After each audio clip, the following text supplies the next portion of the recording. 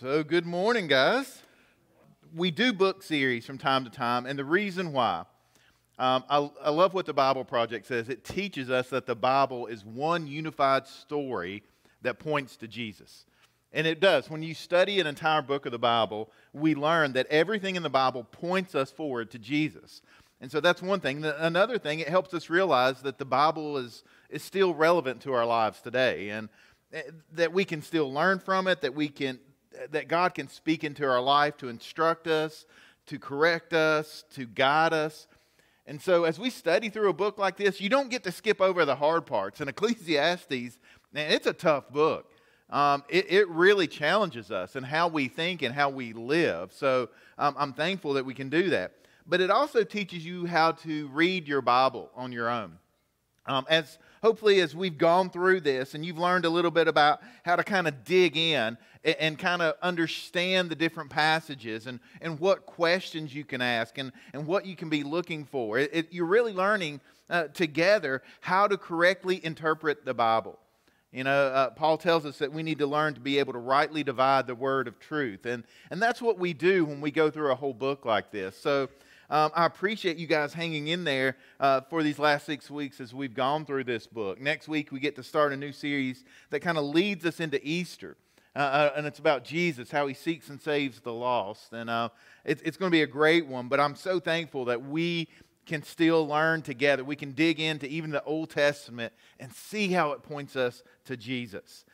So as they mentioned in that video, throughout Ecclesiastes, the Hebrew word for vanity, hevel, it has kind of been the metaphor that's gone throughout the book, that everything is hevel, everything is meaningless, everything is vanity of vanities, everything we can't really grasp or comprehend, we can't really see clearly, and that's the message that he's been giving us. And as he's gone through this book, he's talked about how he searched for fulfillment in all these places, and wisdom and pleasure and money and wealth and women, all these things, and they have all left him empty. Apart from God, life really is meaningless. And so now, last week, we talked about verse 8 that he says again in chapter 12, and that's what we'll be today. If you got your Bibles, Ecclesiastes chapter 12. In verse 8, he said last week, we talked about it last week, he kind of ends again. Everything is meaningless. Everything is meaningless. Vanity of vanities. And instead of ending right there, thankfully, we get kind of a footnote, an epilogue, kind of, so to speak, at the end of the book here that kind of goes one more time and says, okay, this is what really is important. And so it's written a little differently. It's written in third person, so it may be another teacher, as the video said, referring back to Solomon. It could just be Solomon writing about his own life. But he gives us some instructions, and I'm going to break it down for us in 3 different lessons today. So here's the first lesson that we need to learn, and it's simply this: we all need truth. We all need truth. It's so important that we understand what truth is, that we don't shy away from it, that we're not scared of truth, that instead we look to the right place for truth. So let's jump into this final section, Ecclesiastes chapter 12, verse 9 and 10. He says this: keep this in mind. The teacher was considered wise, and he taught people everything he knew. He listened carefully to many proverbs, studying and classifying them. The teacher sought to find just the right words to express truths clearly. So what this is, right, we get to the end, and what this is a reminder that we can trust, that we can believe what we have just read. It's like a stamp of approval on this whole book when we get to the end. It's like, this is his resume. It's like, okay, you can believe what this guy has been telling us because he is wise. He has taught people everything he's done. He's listened. He's classified all this. He's spent time in this. This is not just someone's opinion. He has experienced this. He has lived this. And you can trust it. And so I want to focus in on what we need when we come to church. And I believe what we all need is truth. Part of my job when I preach is to teach you truth. Now, the truth is, you don't really need my opinion, right? I've got a lot of opinions about a lot of things. And I could share my opinions. I could give you an opinion about anything, about a lot of things, right? Because we all have opinions. You don't come to church to hear my opinion, though, right? You don't need my opinion when you come to church. What you need is the truth. What you need to hear from is from God. And so you don't need my opinion about politics. You don't need my opinion about what I think about. You need God's Word. And so that's my focus when you come to Cornerstone. I want to teach you truth. Truth that can be applied in your own life. And so when Paul talks to young Timothy, what does he tell him? He tells him in 2 Timothy 3:16, he says, all Scripture is inspired by God. That God-breathed Word. Right, that God has spoken life into the Scripture, and it is useful to teach us what is true and to make us to realize what is wrong in our lives. It corrects us when we are wrong, and it teaches us to do what is right. That's why we need truth, because it teaches us right from wrong. It corrects us. It speaks into our life. It challenges us. It transforms us. It helps us to be more like Jesus.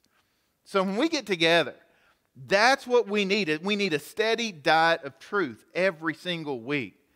And so that's another reason we can look through the Bible and we can learn from it and we can study books like this. And so what is the preacher in Ecclesiastes? How did he share truth? It says that he weighed carefully what he wrote and said. So he took time. He was making sure that he was teaching truth. He sought out, he explored, he dug deep into what he could present and what he could share. It says that some translations say he set in order, he arranged many proverbs. And so what he did, he organized. He learned all this stuff and then he organized it. And that's why we have Proverbs and that's why we have Ecclesiastes, right? It's Solomon taking all this stuff and kind of putting it in the right places to teach us what we really need to know. And so a good teacher, that's what they do, right? They need to realize what is true. They need to weigh carefully what they say. They need to dig deep into the knowledge and make sure they understand it. They need to organize it and teach it. And so right here, what we have in Ecclesiastes, we have a model for how to teach and how to preach. So what he's kind of teaching us right here, we need truth, and this is how we go about it. So I love this. For me, I'll tell you that when I teach, I really do. I take the responsibility seriously. I've been preaching now here at Cornerstone this is going on almost 16 years now. It's a lot of sermons, a lot of messages, a lot of study over the years. But I take it seriously because it's a responsibility I have, again, to not give you my opinion, not to just get up here and run my mouth, but to tell you the truth of what God really says. And so I don't apologize for that. I don't make excuses for that. I just want to tell you what God's Word says and leave the results up to Him. Now, I will tell you, when I went to Israel last year, man, one of the things it did, it just showed me, just in a real and tangible way, that what we're teaching, what we're sharing, it is true.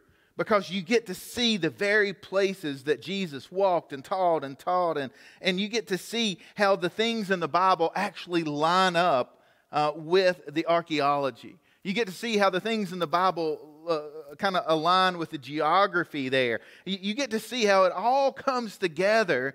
And for me, the one thing it did so much, it just reaffirmed my faith that what we teach and preach is true.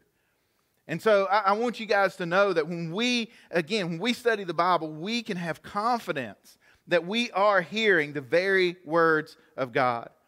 I came across a statement about the Bible when I was studying this week. I tried to find the source of it. I couldn't find it, but it's cool. It says this book contains the mind of God, the state of man, the way of salvation, the doom of sinners, and the happiness of believers. Its doctrine is holy, its precepts are binding, its histories are true, and its decisions are immutable. Read it to be wise, believe it to be saved, and practice it to be holy. It contains light to direct you, food to support you, and comfort to cheer you. It is the traveler's map, the pilgrim's staff, the pilot's compass, the soldier's sword, and the Christian's charter. Here, heaven is opened and the gates of hell disclosed. Christ is its grand subject, our good its design, and the glory of God its end. It should fill the memory, rule the heart, and guide the feet. Read it slowly, frequently, prayerfully. It is a mine of wealth, a paradise of glory, and a river of pleasure. It is given you in life, will be opened at the judgment, and be remembered forever. It involves the highest responsibility, will reward faithful labor, and condemn all who trifle with its sacred contents.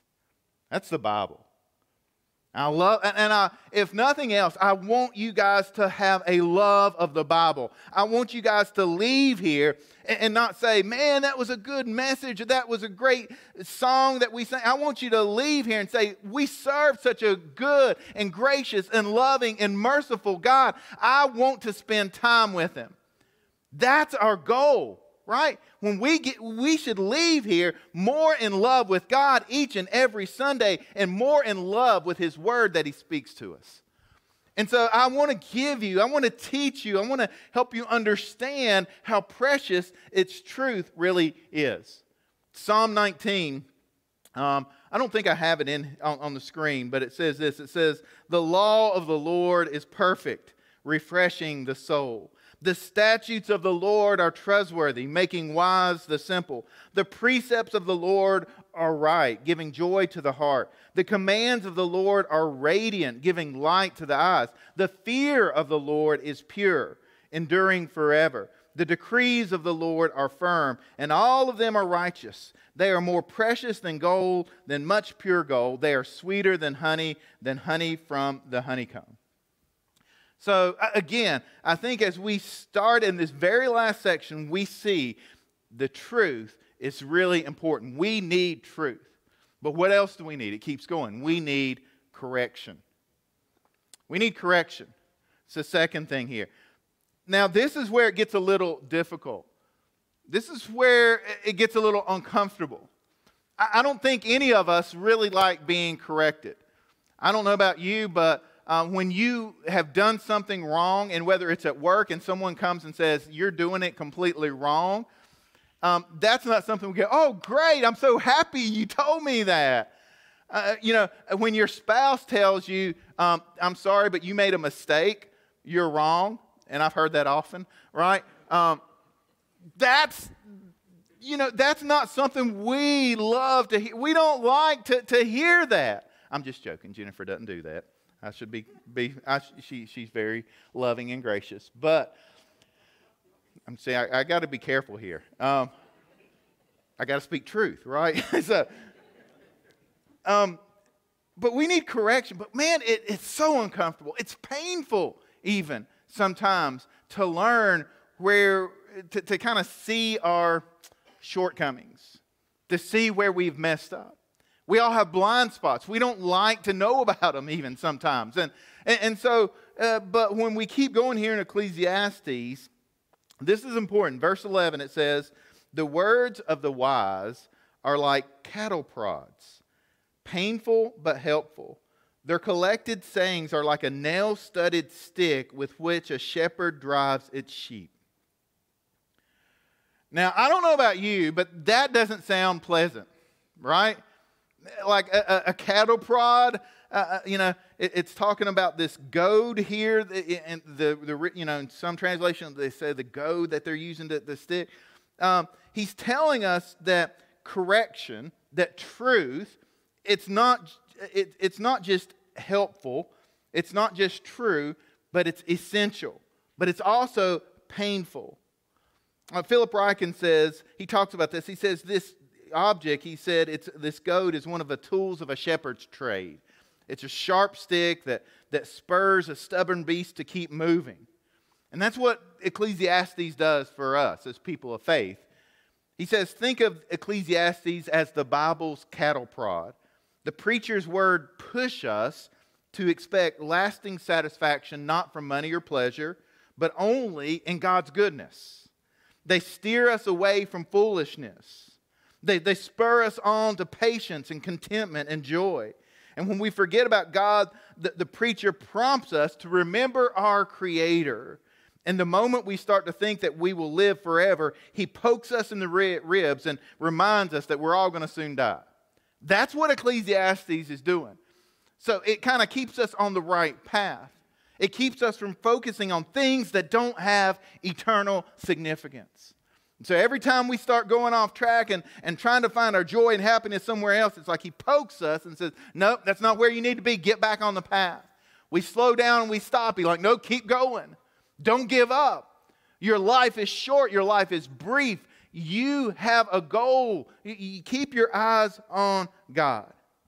And so the idea is that the truth that he is teaching us is going to prod us into action. It's going to keep us moving. John Piper says this. He says, it is not the job of the Christian preacher to give people moral or psychological pep talks about how to get along in the world. Someone else can do that. Most of our people have no one in the world to tell them week in and week out about the supreme beauty and majesty of God. That's what we need to learn. That's what brings us to repentance. That's what corrects us. That's what transforms us. We need more than a TED Talk for 20 minutes on Sunday morning. We need truth. Now, I've talked before, and I think I brought up this term before, and man, it just connects with me every time I hear someone talk about it. But there was a book written back in 2005 called Soul Searching, and it was about American teenagers and their beliefs. And it kind of gave a name to the common teaching, I think, of our day and age. And it called it moral therapeutic deism. Have you heard of that before? Moral therapeutic deism. It's the belief that God wants us to be happy and he wants us to be good people. And not only that he is there to fix our problems. That's the therapy part. He's there, but he's not really involved in our life, doesn't really care about our day-to-day activities, but he just wants us to be good. And good people go to heaven. And the reality is, so many people in our community, right here in Galax, right here in the Twin County area, believe this. They've bought into this concept, God is out there somewhere. He wants us to be good, and good people go to heaven, and God is there in case we get into trouble, and he'll fix our problems. That's their viewpoint of God. Matt Chandler, in his book, The Explicit Gospel, he talks about this, and he was talking about doing baptisms and how just time after time he came across people who had never heard the gospel. He said over and over again he heard a variation of this same story. I grew up in church. We went every Sunday morning and night. We even went to Wednesday prayer, vacation Bible school, youth camp. If the doors were open, we were there. I was baptized when I was 6, 7, or 8, but I didn't understand what the gospel was. And after a while, I lost interest in church and Jesus, and I started walking in open sin. Someone recently sat me down and explained and invited me to church, and I heard the gospel for the first time. I was blown away. How did I miss that? No one ever taught me that. It's a shame that people can be in church and not learn the gospel. And the gospel is not that Jesus wants you to be good so that good people go to heaven. That's not the gospel. The gospel is that we're not good, that we're sinners, that we need a Savior, and that we can't achieve heaven on our own. That's why Jesus came. That's why he went to the cross on our behalf. The gospel message corrects us. It says you can't stay in your sin. You've got to turn from your sin, and you've got to turn to Jesus. That's the gospel message. That's what we've got to hear over and over again. Not that we're good people that need a pep talk. Right? We need correction. We need that cattle prod. And I'm telling you, I don't like to get poked. But I don't like people saying, no, you're on the wrong path. But that's what we need. And if you come to church and sometimes your toes get stepped on, sometimes you get offended, that's not my problem. Okay? The Bible is offensive. When we are in sin, when it corrects us, man, it will get all over you sometimes. And that's all right. We've got to learn to say, you know what? when God speaks to me, He's the creator of the universe. He knows best. His plan is best. His plan is much better than mine. And it's all right. He has the right to interrupt you and correct you at any time. That's why we need correction. So the gospel, we need correct. The gospel calls us to be transformed, and that starts with the realization that we aren't where we need to be. And I think Ecclesiastes has done that through this whole book. It's like, if you're looking in any of these places, that's not going to bring you fulfillment. But it's interesting that when he starts talking about correction, he says you need truth. He cautions us where to find that truth. And I'm just going to say, students, this is not your theme verse. Okay, don't take this verse out of context. You'll see why. It says this in verse 12. But my child, let me give you some further advice. Be careful, for writing books is endless, and much study wears you out. Okay? Don't pull this out of context and say, I don't need to read books. Well, I don't need to read. He tells me right here in Ecclesiastes, don't read books, don't study. It's worthless. It doesn't add up to anything. Here in context, right, what he's teaching us is we need truth, but we need to be careful where we get it from. In context, what he's telling us, we need correction. But where does it come from? It comes from God. Studying and reading aren't bad, but we have to be careful what we do read and study. There are so many books out there. There are so many people out there that will tell you this is what you need to do. This is what you need to know. They'll kind of lead you off the path. And I've said it before, and I'll say it again. I'll double down on it. I think many Christians are discipled more by cable news than they are the Bible. I think many Christians are discipled more by Hollywood than they are the Bible. I think many Christians are discipled more by social media, by Facebook and TikTok, rather than the Bible. So what are we reading and studying and learning from? This is so important that we learn that if we want to be shaped by Jesus, if we want to look like Jesus, we need to be shaped by Jesus, right? Romans 12, verse 2. We know it all, right? Don't copy the behaviors and customs of this world, but let God transform you into a new person by changing the way you think. Then you will learn to know God's will for you, which is good and pleasing and perfect. Philip Ryken in his book said, we should always remember that human wisdom is extremely limited. How many books have been written, yet how little most of them teach us about the knowledge of God. By far the most important book for us to study is the Bible, including everything in Ecclesiastes. So he's just reminding us. We need truth, we need correction, but where does it come from? It comes from God, and it comes from His Word. And we need one last thing. We need a faith that transforms us. We all need this faith that will transform us. Now, that's my last point this morning, and we'll see it as we kind of keep going here in Ecclesiastes 12, verse 13. It says, that's the whole story. Here now is my final conclusion. Fear God and obey His commands, for this is everyone's duty. This idea of fearing God, we see it throughout the Old Testament. And I think we need to camp out here for a minute and talk about what this looks like, because we need to have an understanding of what this is. Psalm 111 says, fear of the Lord is the foundation of true wisdom. All who obey His commandments will grow in wisdom. Proverbs 1:7 says, fear of the Lord is the foundation of true knowledge, but fools despise wisdom and discipline.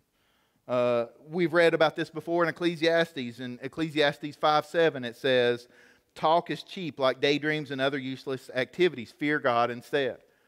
He has said that we should fear God in times of adversity as well as in times of prosperity. And in Ecclesiastes 7:18 he says, pay attention to these instructions, for anyone who fears God will avoid both extremes.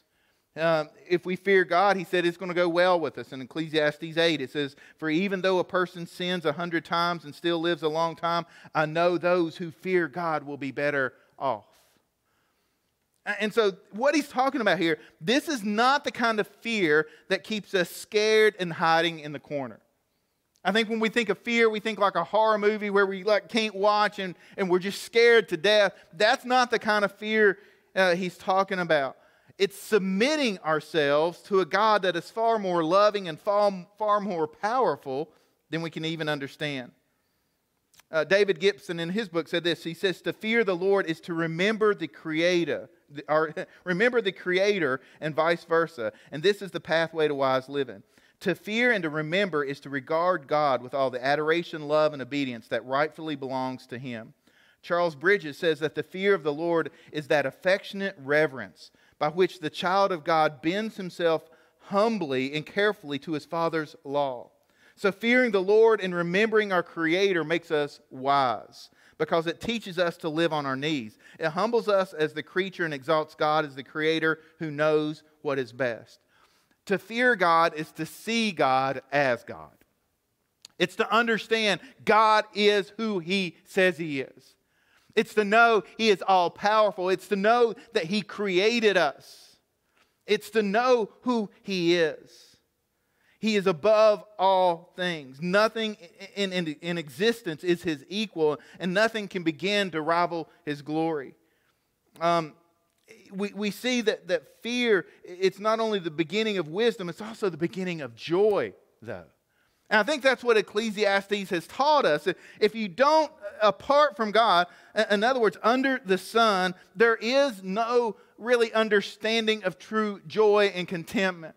All this stuff that he thought was going to be what he was really looking for just left him empty over and over. But when you add God to the equation, when you understand who God is, it puts everything in perspective. And so it's neat how this kind of at the very end he's pulling everything together that we've been reading. And then in verse 14 he adds one more thing for us. I think that does finally tie everything together. God will judge us for everything we do, including every secret thing, whether good or bad. So all this he's been reminding us, he's been teaching us, he's told us to fear God because one day we're going to be before Him and we're going to stand in judgment. And we're responsible for how we have lived our life. We're responsible to Him for what we have done with what He has given us.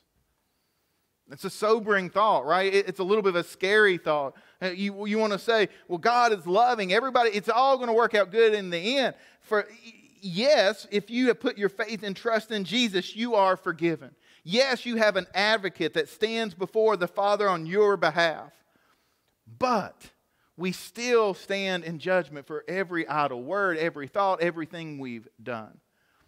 And I don't know about you, but I don't want to stand before God one day and say, and just feel the weight of all those choices that I've made that have let God down. Now, we get to be with God forever, for all of eternity, for those who put their faith and trust in Jesus. But we all will stand before Him one day. Philip Ryken says, at the end of Ecclesiastes, we are told to fear God because one day we will fall into His hands for judgment.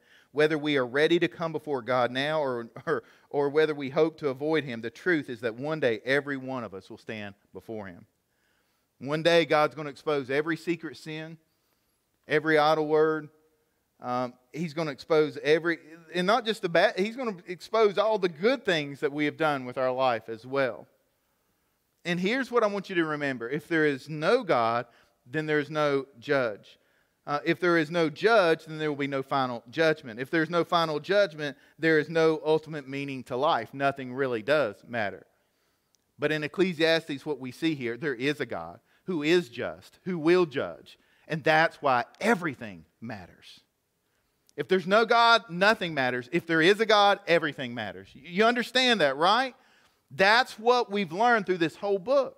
That's what pulls it all together. If there is a God, everything that we do, everything we say, it really does matter. And so that's just kind of a sobering thought here. Now, throughout the Bible, it talks about judgment. Psalm 96, let the fields and their crops burst out with joy. Let the trees of the forest sing for joy before the Lord, for He is coming. He is coming to judge the earth. He will judge the world with justice and the nations with His truth.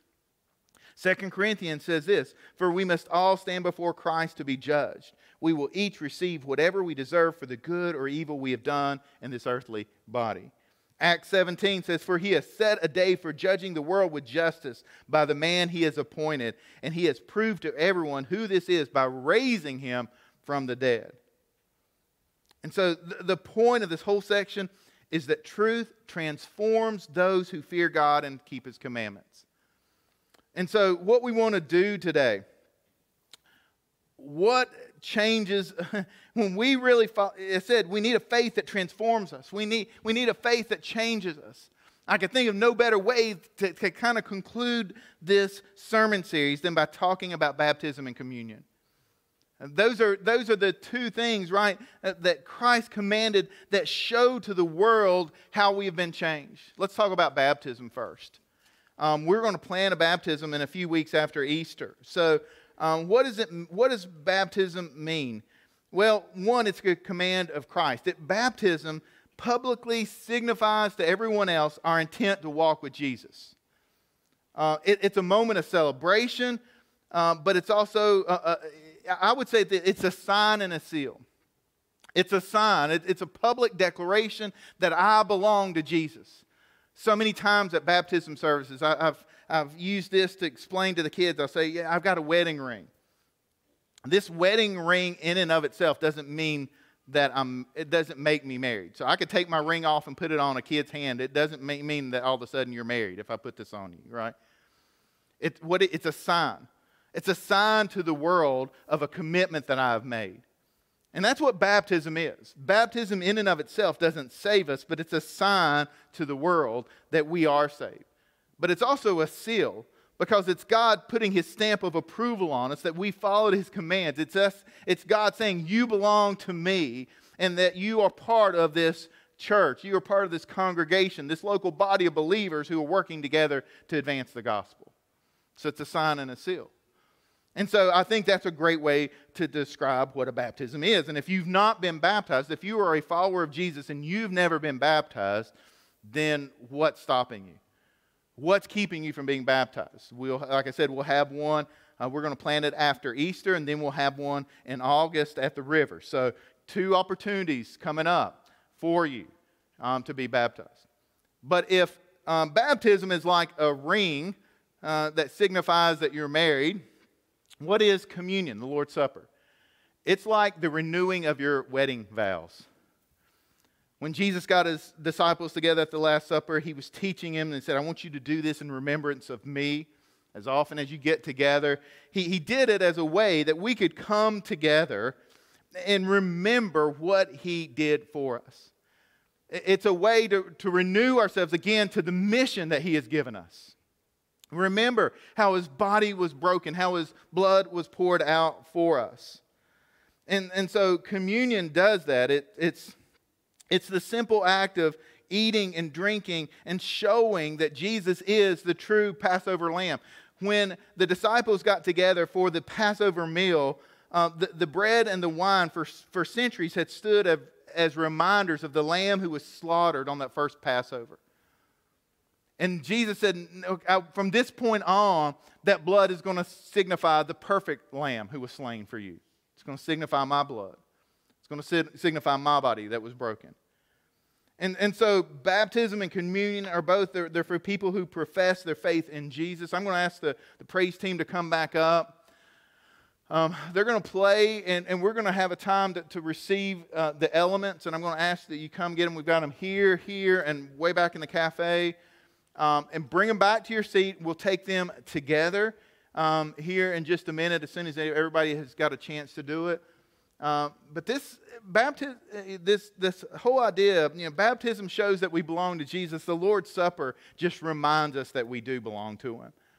And so this is a time, it brings us together in unity. It shows that we're united. It shows that our eyes are on Jesus. If you're watching online, I would love for you to join us as well. Get some juice and bread, and you can join us from where you are. But let's pray right now, and then as soon as I finish praying, we'll come and receive the elements. Heavenly Father, I'm so thankful for this time we've had to study Your Word and study Your book of Ecclesiastes that teaches us so much about our faith. And Lord, I pray that today, as we kind of wrap up this series and wrap up this sermon, that we keep our eyes on Jesus. that we have a faith that transforms us. I pray for each and every person that's here and each and every person watching online that they know Jesus as their Lord and Savior. The Bible is clear. If we confess with our mouth that Jesus is Lord, we believe in our heart, God, that you raised Jesus from the dead, we'll be saved. And so that's the gospel message. Not that we're good enough to get to heaven, but we're not good enough. That we need Jesus to come and save us. And so I'm thankful for Jesus. Lord, I pray as we get ready to receive this communion that you would just help us to be united. That you would help us to know that we have unity in what we believe and who we follow. That we have a truth that guides us. A truth that corrects us. And a faith that transforms us. Lord, I'm so thankful for your word. I'm so thankful for this morning. I'm thankful we were able to have church in the midst of this cold, dreary day. But Lord, we just want to give you thanks this morning. It's in Jesus' name we pray. So you can go ahead now and make your way to the front and receive the juice and the bread and then come back to your seats.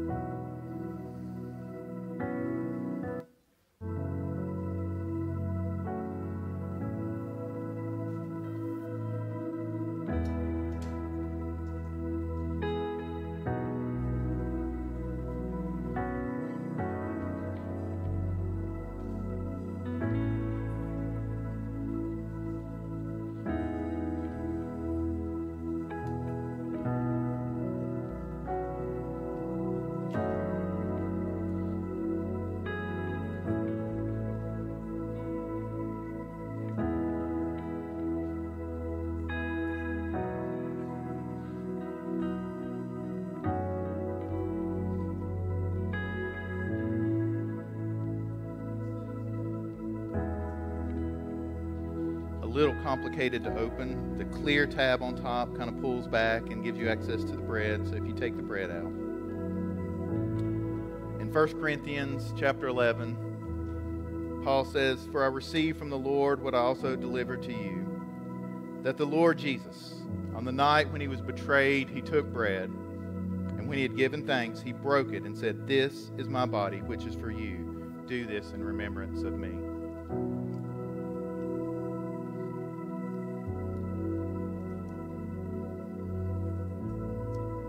There's a second tab here, the full that pulls back for the juice.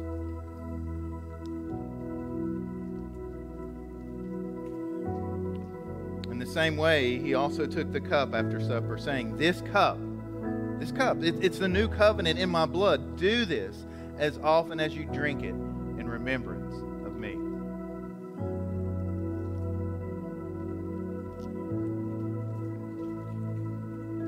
For as often as you eat this bread and drink the cup, you proclaim the Lord's death until he comes again.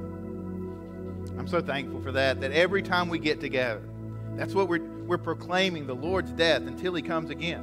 That we have a mission, that we have an urgency, that we need to tell people about Jesus. We need to go and make disciples, teaching them to obey everything that Christ has commanded, baptizing them in the name of the Father and the Son and the Holy Spirit. That's why we exist as a church. It's not to come and feel good about it ourselves. It's to remind us how great God is and how holy God is.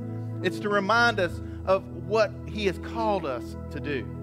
So when we worship, and we're going to have a time of worship now at the end of our service, we're going to do things a little differently. We need to worship God for who he really is. Do you see God for who he is? His holiness, his mightiness, his grace, his mercy, his love for us. Well, let's stand together and we're gonna sing, we're gonna praise God today. I hope that's all right with you guys.